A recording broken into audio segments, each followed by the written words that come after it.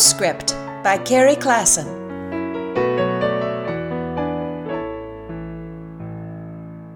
I just spent a wonderful long weekend with my sister and her son, Bo, up north at my parents' cabin. Stubby the red squirrel is doing well. Since the tragic loss of the end of his tail and his subsequent unofficial adoption by my mother, he has flourished. The end of his tail, while still cut off at a sharp angle, has sprouted an impressive line of dark fur, and he looks dapper, sitting on the railing, shaking his tail and showing off his new plumage.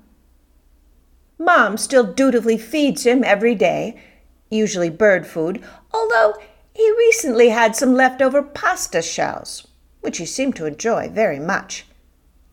Even without my mother's offerings, he is kept busy this time of year with pine cones and acorns and the many other good things there are to be found in the forest. My mother is an intrepid gardener, braving the cold temperatures, lack of sun, and marauding forest wildlife to keep the flowers in her many flower pots growing and beautiful for much of the year. It is a never-ending job, as the deer, and more recently the wild turkeys, love the tasty treats she has cultivated and placed around the house like a free salad bar. A pack of turkeys decimated her begonias earlier in the fall.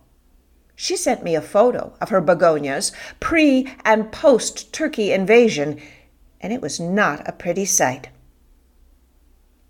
My sister brought the family dog, Mabel, who gets along well with my parents' cat, Katie, and Mabel kept the turkeys and the deer at bay.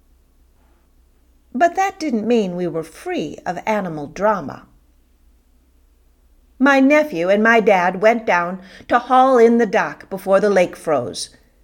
My sister and mother and I followed them down to the water's edge, where we discovered the site of a recent raccoon feast. They must have been eating crayfish, my father guessed, when he saw the enormous pile of fragrant poop at the end of the dock. "Oh no!" I yelled, because at that moment Mabel discovered the pile of poop and was eating it as quickly as she could. Mabel was immediately banished to the house with very stinky breath, while the dock was hauled in, and sometime in there a door was left ajar just long enough for Katie the cat to escape, kill a songbird, and bite off its head. "Katie!" my mother scolded. "That was very, very bad."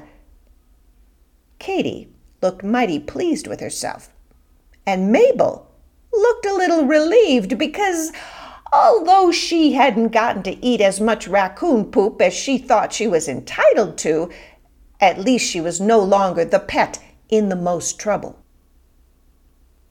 That night we went out to dinner. My sister and nephew and father all had big burgers with bacon and ham and cheese or some combination of all three. I don't eat meat, and I haven't for most of my life, but I don't care what anyone else eats. Bo, looking at his gigantic burger, told me, "I think we killed enough animals to make up for any you saved." I tried to tell him that I don't make dietary choices for anyone but myself, but then I realized this was not quite true. Because I did not agree with the dietary choices of Katie eating songbirds' heads, or Mabel eating raccoon poop off the dock, or even those turkeys eating my mother's begonias. I make a lot of judgments, all the time. And some of them I'm sticking with. Till next time, Carrie.